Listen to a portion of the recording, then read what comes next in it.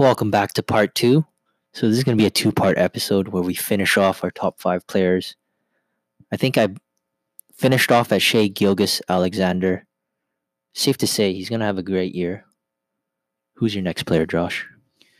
My next player is Brandon Ingram. Here's a few things from his stats last season. He was averaging 18.3 points, 3 assists, 5.1 rebounds per game. He actually had a really bad VORP, which is Value over replacement player, which -2 is an average player. He was actually at -0.3, so he wasn't that great there. His 3-point field goal percentage was 33%, but his effective field goal percentage was actually pretty good. It was at .518, and basically why it was at .518 was because his 2-point shooting percentage was really high, and that helped out a lot in that. Main thing about Ingram is he needs to stay healthy. He's coming off a very serious injury from the blood clot. If he can stay healthy, it will allow him to flourish this season. On top of that, he's away from LA, from the pressures of a huge basketball market. He'll be in New Orleans, being able to do his own thing. On top of that, in New Orleans, do you know who's going to be under the microscope? Lonzo Ball? No, bro. It's probably going to be Zion. I think there's going to be huge expectations on him. So that having someone else being the focus is going to help Ingram quite a bit. He might get a chance to play point forward with his team, something he did well in LA. When James wasn't on the team, he played really well.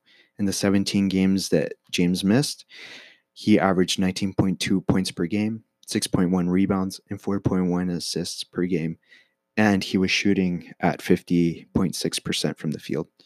His playmaking abilities are probably going to be shown in New Orleans with him having more of the ball.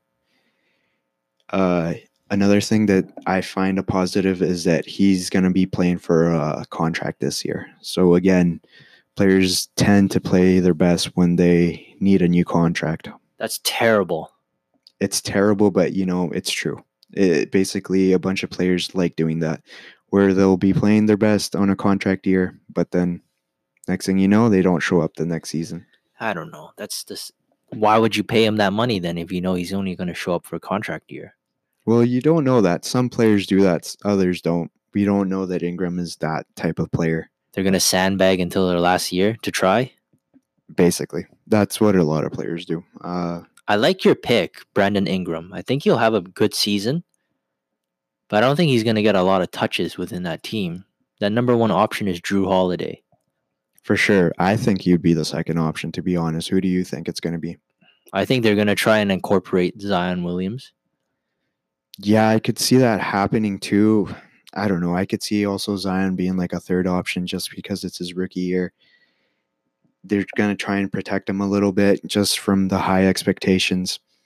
And you might as well saddle Ingram, who's been proven and been able to do it in LA for a little bit while LeBron's out, right? That's true.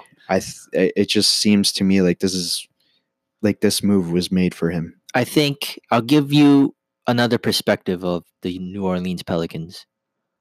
Would you have rather picked out of these three players? I'll give you three players: Lonzo Ball, Brandon Ingram, or Josh Hart. What do you mean? Just pick who the best one out of all of them? No, just pick the one that you think would be a breakout player. It's like I said, it's either Ingram or Ball. I think the safe money would have been Ball because he has some abysmal stats. You know his free throw percentage? It's terrible. 45. It's terrible. I know. That's horrendous. But again, do you really think he'd improve that much, especially in the off season? I think he's been rehabbing a lot, apparently, from what I've read. He's been rehabbing a lot this season. He hasn't really been on the court that much. So he's already at a disadvantage. I think he has the most room to break out because all of his stats are just horrendous. That's my train of thought. I can see why you chose Ingram because he's already steadily improving, right? But the thing with Ingram is there's only two stats that I can see that he can break out in. It would be 3-pointers or free throw rates. That's true. I mean, that's very rigid.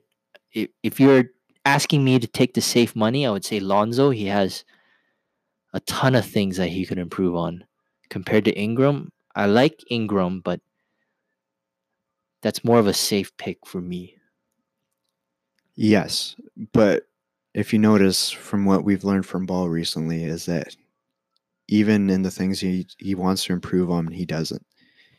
It's mostly for him, it's just you're going to get assists, rebounds, and good defense from him. That's true. If you there's a lot of comparisons to Jason Kidd, and I can see why. Jason Kidd didn't develop a shot till late in his career, and I would not be surprised if that's what we're going to be looking at from Ball. But we're picking players that could have breakout seasons. I think he has the most potential to break out. Is he going to break out? No. I don't think Ball's going to break out. That being said, this coach is tailor-made for him for the way they want him to play. Up and down, nice and quick. He can get those passes. That's where I see Ball being at. His assists are going to go through the roof this year just because he has guys that he can outlet to. But in terms of actually having a breakout season, I still would think it'd be Ingram, just because he's going to get more chances to be the man. And I think that he can not only improve on the offensive side, but the defensive side too. Especially with that huge wingspan, he should be a player that should be playing better on defense. And I think he'll be able to thrive more in New Orleans with that. That's true. I think with Ingram, he's a case of what you see is what you get with me. He's such an enigma. I mean, he puts up some great stats, not going to lie. But there's only one way of how he does it, the mid-range, right? Or he drives to the rim really well. And he's got to improve that three-pointer. He's got to improve his rookie season, he shot 39%. And that last season, he was down to 32%, if I'm not mistaken. I think that's an outlier, though, for his three-point shooting. It's like Draymond Green. He's going to have seasons where he shot 36 and he's down at 29. True. Right? True. But again, we all know what Green brings to the table. It's mostly defense. When you got talents like Steph Curry and Klay Thompson who can just shoot lights out, you don't really need him to do that, right? You just need him. True. You just need him to defend. Well, on this team, you're going to need scoring options somewhere. That's true. I mean, yeah, you can say Drew Holiday, but that's just one guy. Who else is going to have to step up? It's going to have to be Ingram. It's going to have to be Ingram or Ball. And to be frank with you, I think it's just Ball doesn't show improvement in shooting. I don't think he's going to have that huge of a jump. I would pick Ingram being the better second option and the more reliable one, just because we know what he's capable of. Whereas Ball, we've had him for 2 seasons. His shot improved 2%. And they've both been injury riddled, right? But to me, if you were going to have a second option, it has to be Ingram. It can't be Ball. If Ball, anything, you want him to initiate the play by making plays for everyone else, that's how he's going to be most effective. 3-point wise, I don't see that happening this season. Not to say that he won't be able to do it at some point in his career, but for now, I think he's quite away. He's far away from hitting that point where he's comfortable with his shot and he's able to make it. Well, speaking of which, with the Golden State Warriors, they added a new piece. That's my 4th player that I'm going to break. Or 3rd player. 4th, I think. That's your 4th. 4th. I can't count today, sorry. Can you guess his name? He's the guy we should have kept instead of drafting Lonzo Ball. Magic Johnson. I wish. Magic. I mean, this was a long time ago, but you remember me talking about how they should have drafted Fox instead of Ball, right? Oh, you're segueing into my other players. Correct. Anyways, go ahead, Nick. Tell me more. D'Angelo Russell, Mr. D loading. He had a great 2017-2018 season. Guess what he averaged? No, wait, I'll tell you. He's going to average 25.2 points per game, 8.3 assists, and 4.2 rebounds. Had a usage rate of 31%, and it was only 0.5% higher than last year. And he made a statistical jump of 4 points in his game. Ooh. Wow. We missed out, eh? We missed out big time. I mean, his 3-point percentage went to 37, and his field goal percentage went up to 43.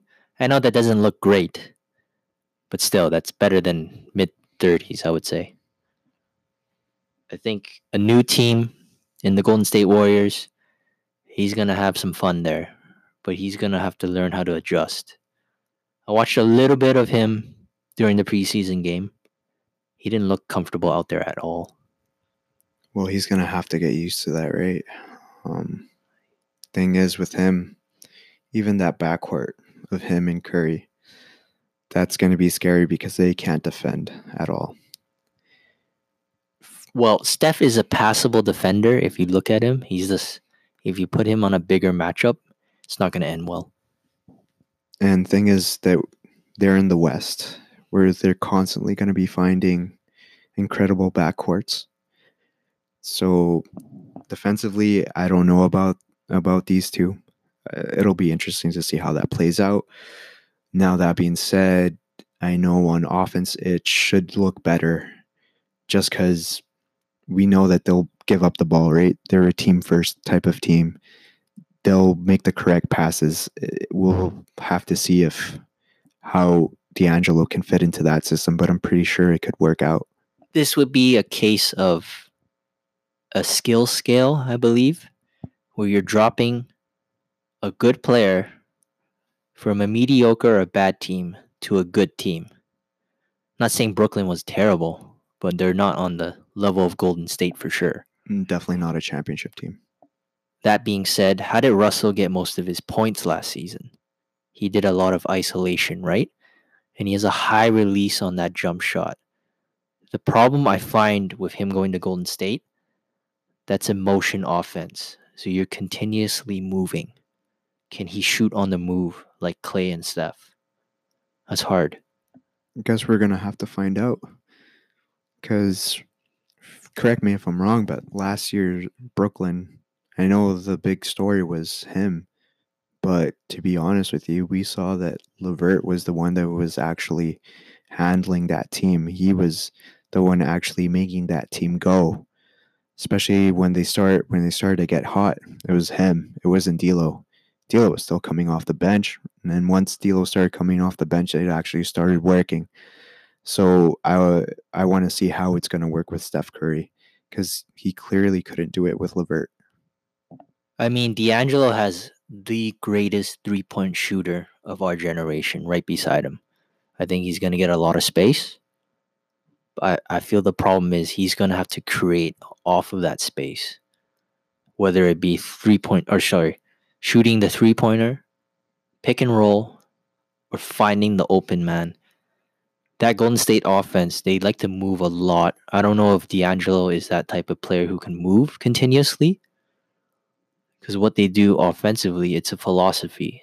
They move and fill the space, right? So if you're leaving, the guy that passed to you is going to go to your spot. And that's how they play.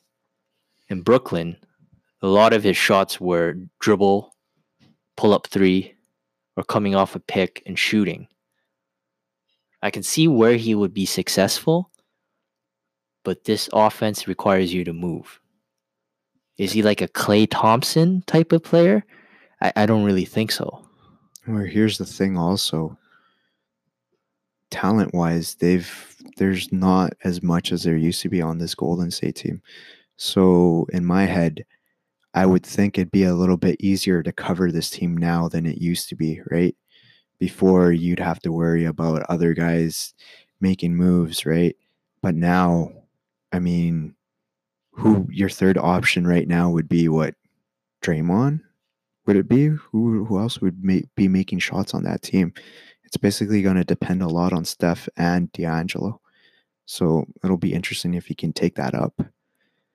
And even when Klay Thompson comes back, which I don't even think it's going to happen anytime soon, it would be interesting if he were coming back. Maybe they could use him just like they did in Brooklyn, coming off the bench, doing his own thing, keeping that team that keeping that team ahead while they're resting their star players, right? I think that'd be a bad move. But I don't know. It'd be interesting to see how this works out, though, and see if he can adjust. I think they'll have a hard time adjusting for sure, that team, just in general. I mean, only Curry is the biggest threat on that team. Are you going to let Draymond shoot? I would. Willie Cauley-Stein, is he a shooter at all? No, he's just a roll man. He can play a little bit of defense. And the other players, I'm not really too sure of them. I think I picked D'Angelo solely based on he's going to get a lot of good looks just playing with Curry. Right. But like I said, it's easier to cover. At least now, if you were to double Curry, I mean, you know right away it's going to be D'Lo. You cover that guy right away. And then after that, you can leave anyone else open and see if they can beat you. I think that's going to be how teams are going to try with them. Just let anyone else beat you other than Curry or D'Angelo, right?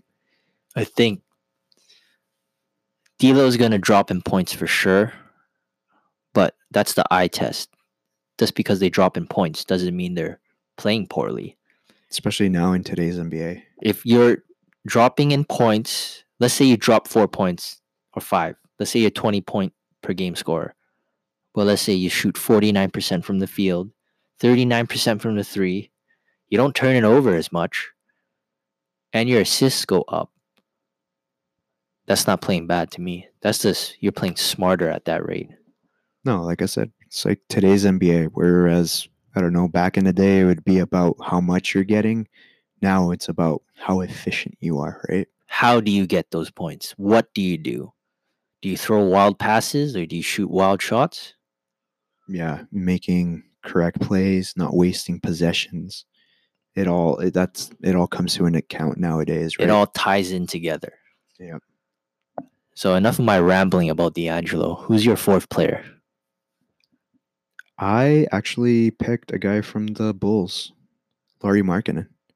I like that pick. Tell me some facts about him. Last year, he averaged 18.7 points per game. He averaged 9 rebounds per game. Field goal percentage was at 43%. And his three-point shooting was not bad. It was actually at 36.1% from three. He only played 52 games last season, and the season before he only played 68. His numbers will most likely improve, but for that to happen, it's just he needs to stay healthy. It also depends on which position they're going to want him to play this season. It either power forward or center. Pick your poison, because at power forward, we can see that he can play well. At center, the problem is going to be defensively. Can he cover the bigger dudes, or can he keep up with them? But on the offensive side, I think centers will have more problems with him just because he's probably most likely going to be on the perimeter more, so he's going to be harder to cover. He spreads the floor more than any 7-footer in NBA history. He's averaging 2.2 threes per game, the most of any 7-footer in NBA history.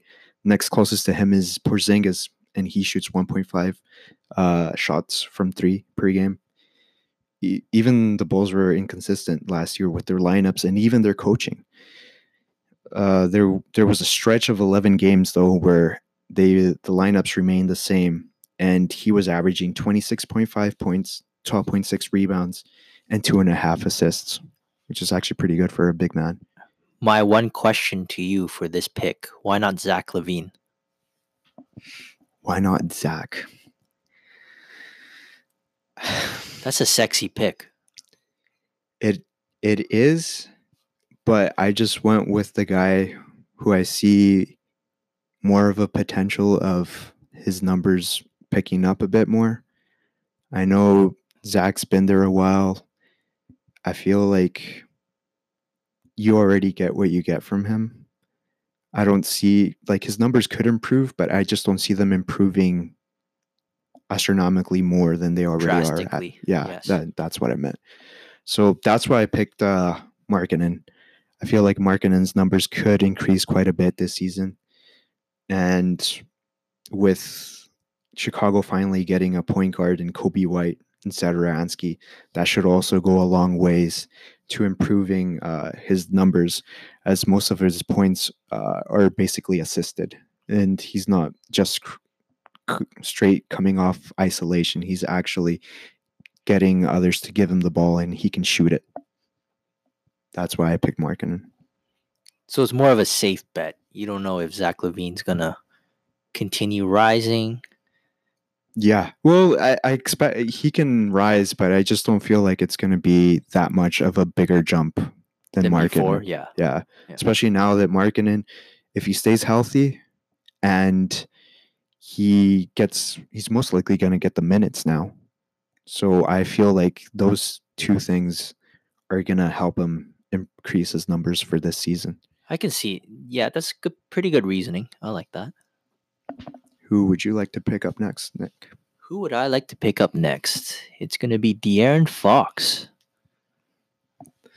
This guy, De'Aaron Fox, the one we should have drafted. Another one that got away. Another one that got away. Sounds like we're going to sing that Katy Perry song when we see the Lakers one day. Which song is that? The one that got away. Can't we just sing Unbreak My Heart? Well, I'll film it and then post it on Instagram for everyone to see one day. I mean, just Unbreak My Heart. I mean, Lakers can't draft. Or we traded them all away, I think. We have nobody that we drafted other than the Coos. Yes, the Coos. Anyways, continue, bro. My personal favorite pick of this list. He had the most impressive sophomore season I've seen. This guy had an uptick in everything. From field goal percentage, from 3-point percentage, to free throws, to 3-pointers made, and even assists. I'll give you a little bit of a breakdown. So his field goal percentage went up to 46% this year.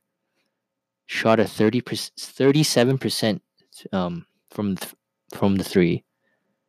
And he increased his free throw to 5 per game, 3 more than last year. He also increased his assists to 7.3.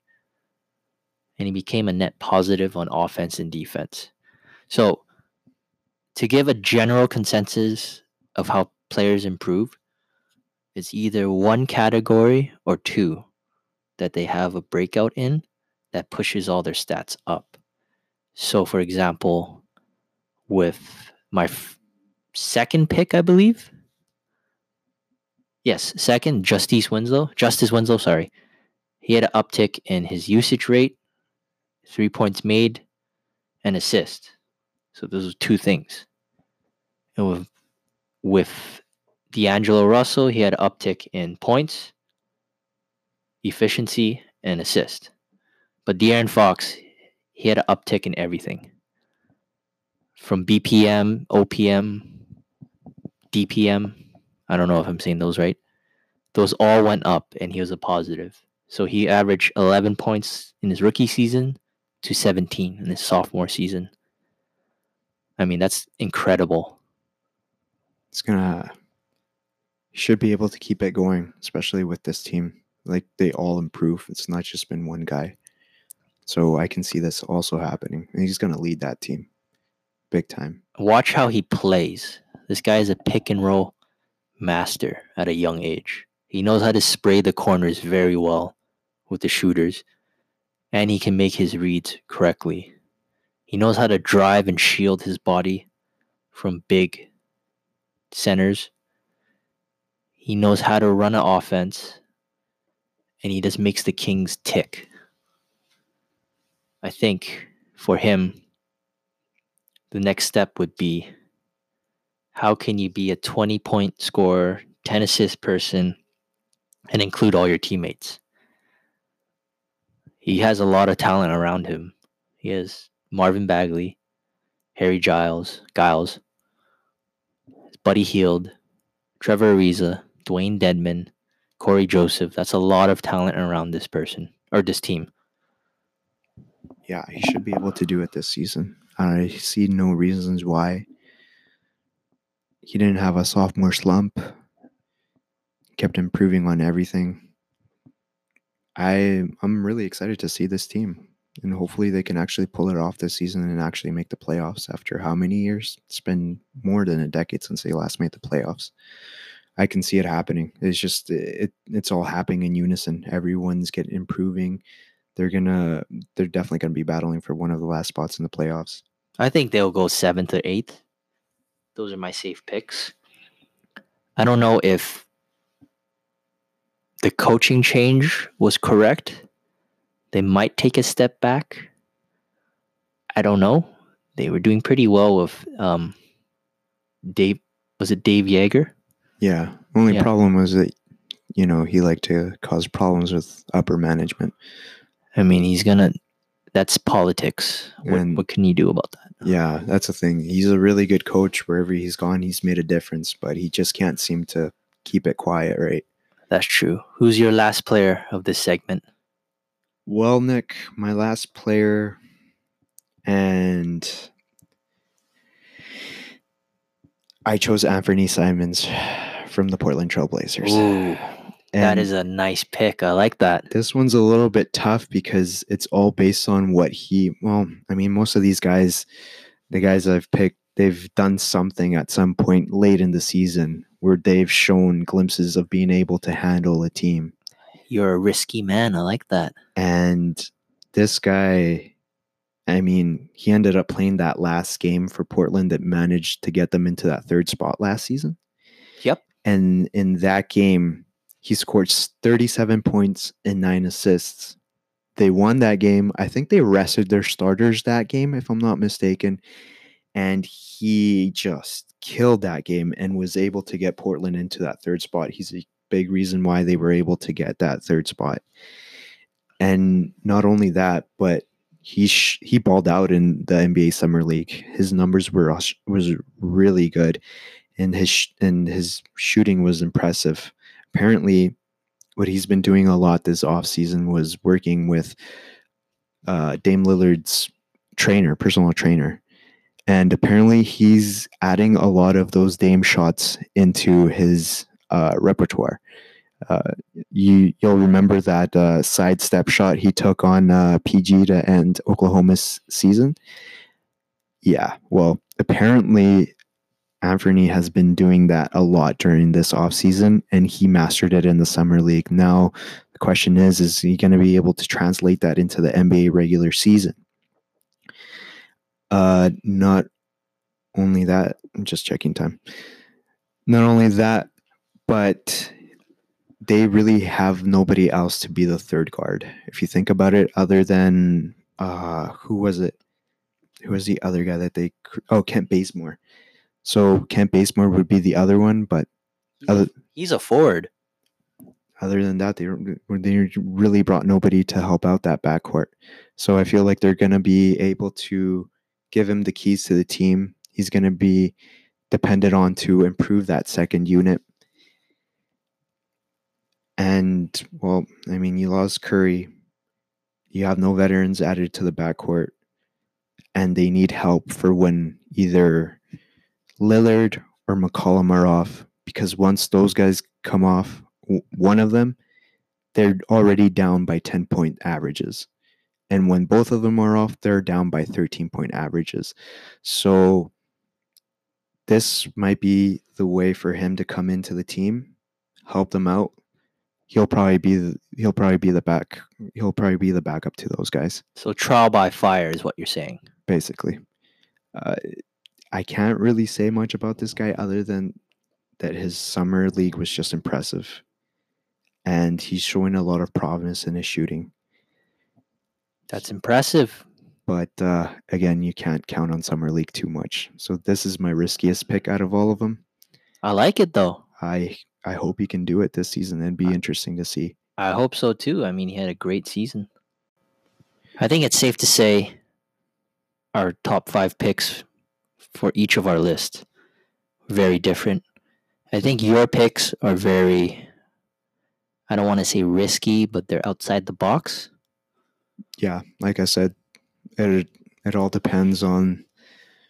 I'm basically basing it off You're banking on potential. exactly, and whatever they did the past season towards the end, they've shown glimpses of being able to improve. Whether it's Bam Adebayo, towards the end of the season, he started playing more.